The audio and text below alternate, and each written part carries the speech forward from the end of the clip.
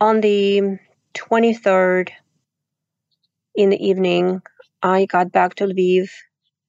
The war's in the air, but we just refused to believe that the full-scale invasion would happen. Katya Marazinsky is an American of Ukrainian descent. She's moved around a lot, but she's been in Ukraine for the last 6 months. She was in Lviv the night the war broke out. A friend of mine called me at 5 a.m., waking me up, and all in tears, crying, telling me that Russians are already entering Ukraine and there is bombing and shooting. So we decided to stick together. She has 2 small children, and she also has a husband who decided to join Terra Defense on the same day, and he left home. So we decided that she would come and pick me up, and then we would come up with a plan. And just a few minutes later, after she hung up, the siren started. It's a war siren that we heard in those old movies about the World War II. From the newsroom of The Washington Post, this is Post Reports. I'm Alexis Diao.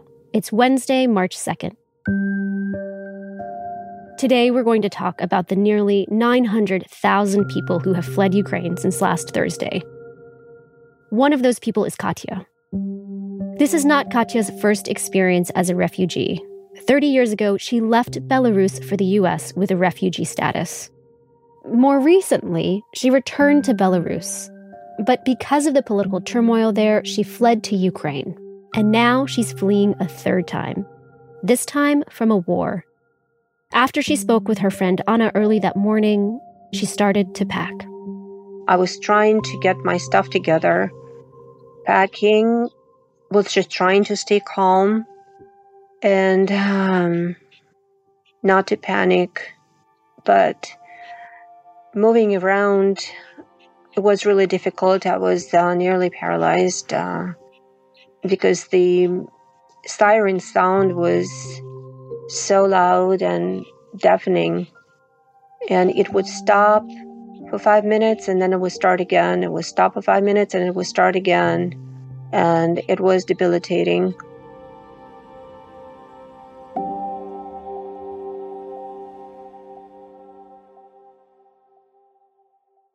Anna had wanted to come pick Katya up, but first she needed to stop for gas.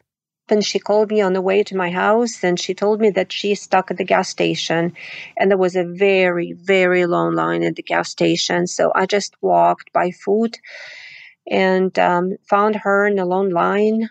We were 100 meters away from the gas station and it took us about 2.5 hours to get some gas. They spent the night at Anna's house before trying to leave the country. That night was just hellish because we were waiting, watching the news, getting the messages from the war zone, crying a lot. We didn't believe it was happening. It was unreal. I don't think how I would be able to pull through if I was by myself. I would probably die right there. It was paralyzing. Anyway, we packed the cars and with just the most necessary stuff and put the kids in and started driving. They decided to head toward the Slovakian border where lines weren't as long. It took a day and a half to drive there and they waited for more than 24 hours. We were exhausted from just sitting in the car, from the fumes, from freezing, from not sleeping. It was a fourth night without sleep for me, and I already started hallucinating, and I just noticed that I think we all started hallucinating from the lack of sleep. So I went into the woods to go pee, and I just fell into some freaking swamp and was all wet because there were no toilets, and anyway, from that point on, I can't remember much. It was like one big blur. I have no idea how we reached the border. They drove the winding roads through Slovakia until they reached Poland, but couldn't find a place to stay long term. Now, Katya's in Estonia. So what gives me hope going forward? It's not the hope that's driving me forward. It's seeing hell and knowing those people who left behind need help. Those people need help that needs to be saved. Ukraine is the most free-loving country I've seen. I've seen the world and I traveled everywhere. I can tell you that Ukrainians are the most free-loving people. They're a bit anarchistic, they're festive, but they're so free-spirited. They really love the freedom. They always have. The fighters, they're survivors. It's heartbreaking knowing that the best of them are dying right now. They do need help. The army needs more people. They need to be supported. They need more volunteers because Russians are coming and coming and coming and coming, and Ukrainians are dying and dying and dying, and there is not much people in reserve. They do need help. That's Katya Merezhinsky. She spoke with our producer, Renny Svirnovsky. Katya says she plans to go back to Ukraine. She feels a sense of guilt for getting out when so many others could not. She wants to go back and help at the border and is looking for volunteer work with the Red Cross or another organization. After the break, we'll continue our conversation about the ongoing refugee crisis with our correspondents on the ground. We'll be right back.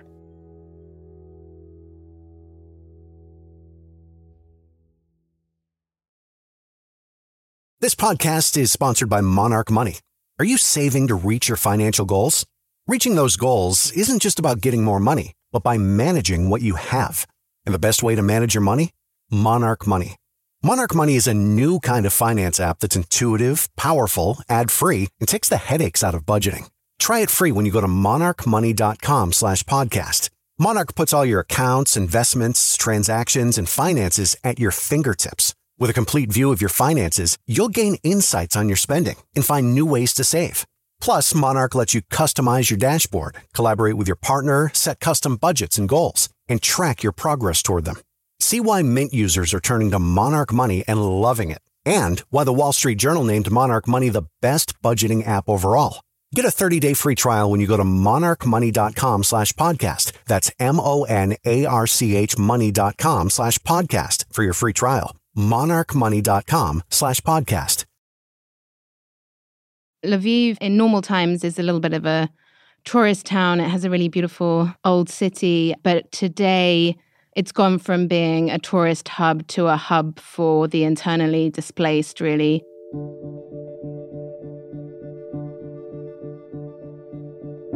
That's foreign correspondent Loveday Morris. She's been reporting from the western part of Ukraine, where the vast majority of people are traveling through to escape the war.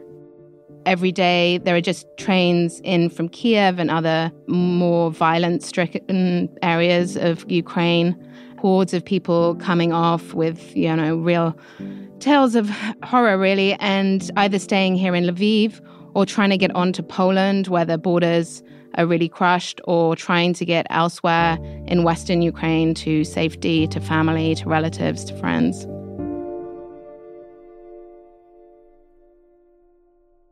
As the war has intensified over the last few days, can you tell me, where are people who are fleeing Ukraine going to? Initially, I think a lot of people wanted to get out of the country because the situation on the borders has been so arduous. In some cases, there are tailbacks going for 20 miles. People are waiting for days in their cars. That means that some people have just given up on that and are instead trying to find shelter. The people who are fleeing, a lot of them are going to Poland. There's a huge Ukrainian community in Poland already, so a lot of people have personal connections there. But people really are going all over the place. Berlin, Cyprus, anywhere people have connections. So, Loveday, you have been spending a lot of time on the border between Ukraine and Poland. Tell me, what is it like there right now? What have you been seeing?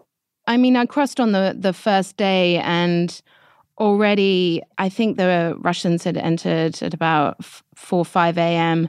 that morning, and I crossed the border at about midday, 1 o'clock, and already there was a huge crush of people at the gates as you crossed.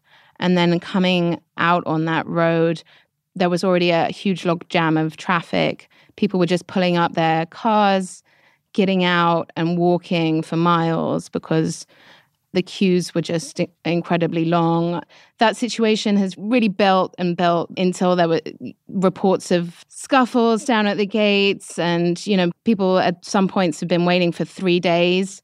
It seems to have eased a little bit now. It used to be that people could only cross on one foot crossing into Poland, but now they've opened up a lot of the other crossings for foot traffic, which has helped take some pressure off.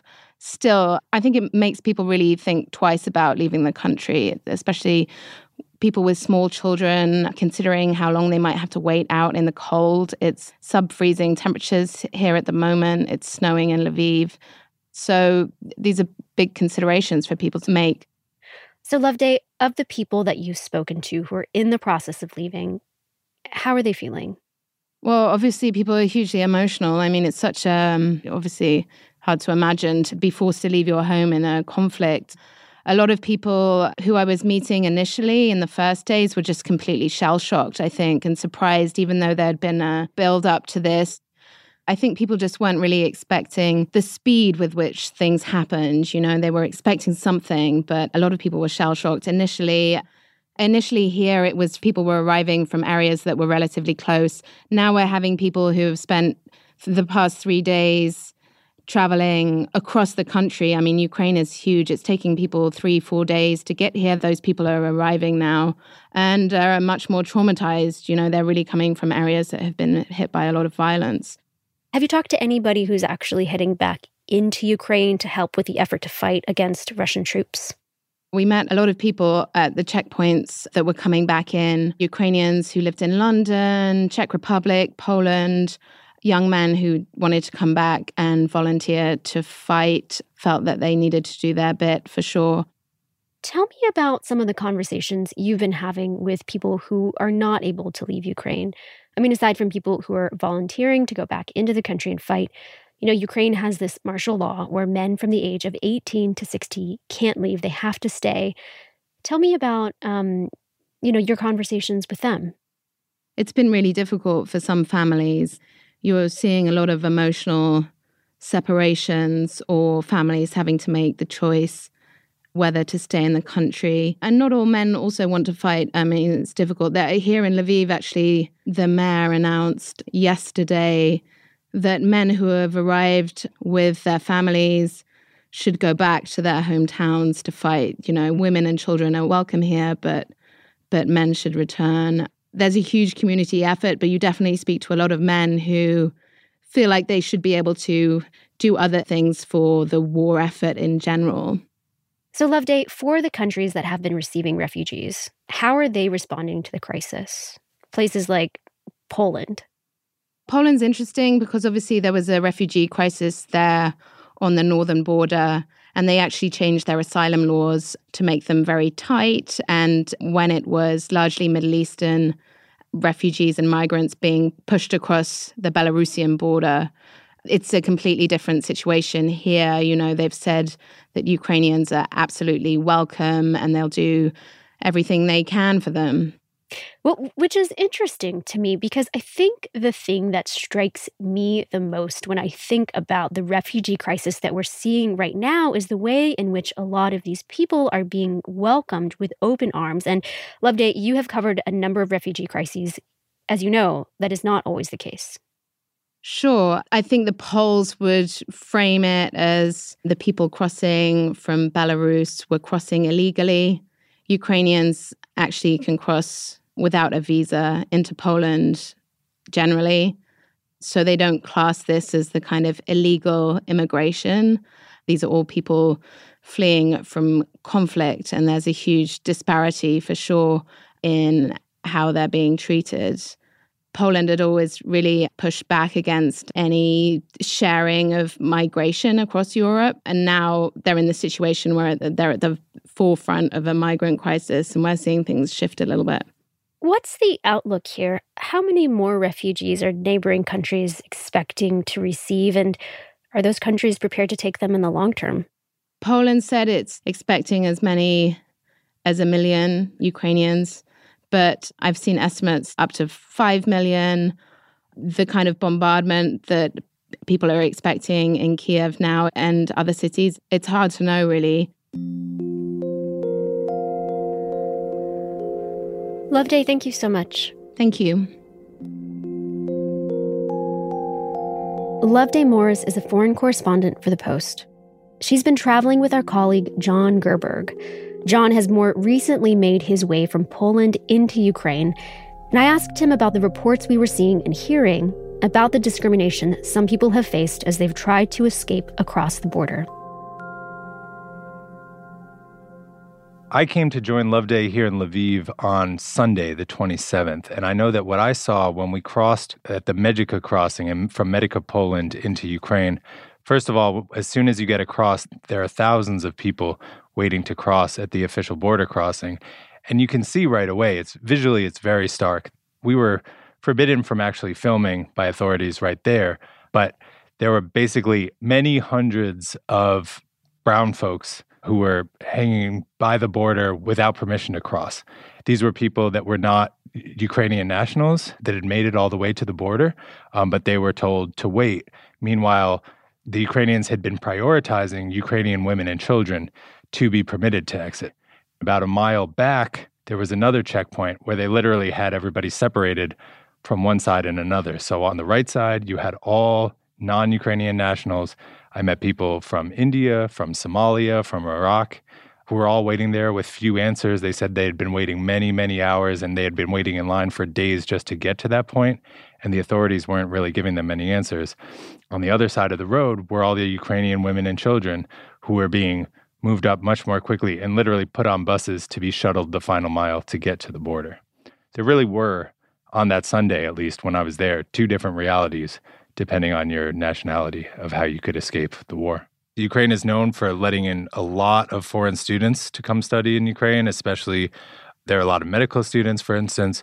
We spoke to one young man studying management from southern India, from Kerala state in southern India. His name was Mohammed Sajat. He had been in Kiev for 1.5 years studying management when shells started hitting Kiev and woke him up to his building shaking on Thursday morning. He gathered 6 of his friends who were all from the same state, and the 6 of them hired a taxi for $1,500 and took it all the way to the border crossing and then finished the route on foot. And they had gotten that far, and there they stood a mile from the border, but not allowed to move through the checkpoint, at least at that point. I mean, what starts on paper as a policy of national priority does, in the end, effectively translate into a two-class process. I mean, the reality is whatever nationality you have, everybody in that line on that road was trying to flee a war. John Gerberg is a video journalist for The Post. The story was produced by Ariel Plotnick. At least 2 students, one from India and another from Algeria, were killed in the embattled city of Kharkiv. Tens of thousands of students who are studying abroad in Ukraine are calling for support from their governments as the war continues. That's it for Post Reports. Thanks for listening. Today's show was mixed by Sam Baer and edited by Maggie Penman. I'm Alexis Diao. We'll be back tomorrow with more stories from The Washington Post.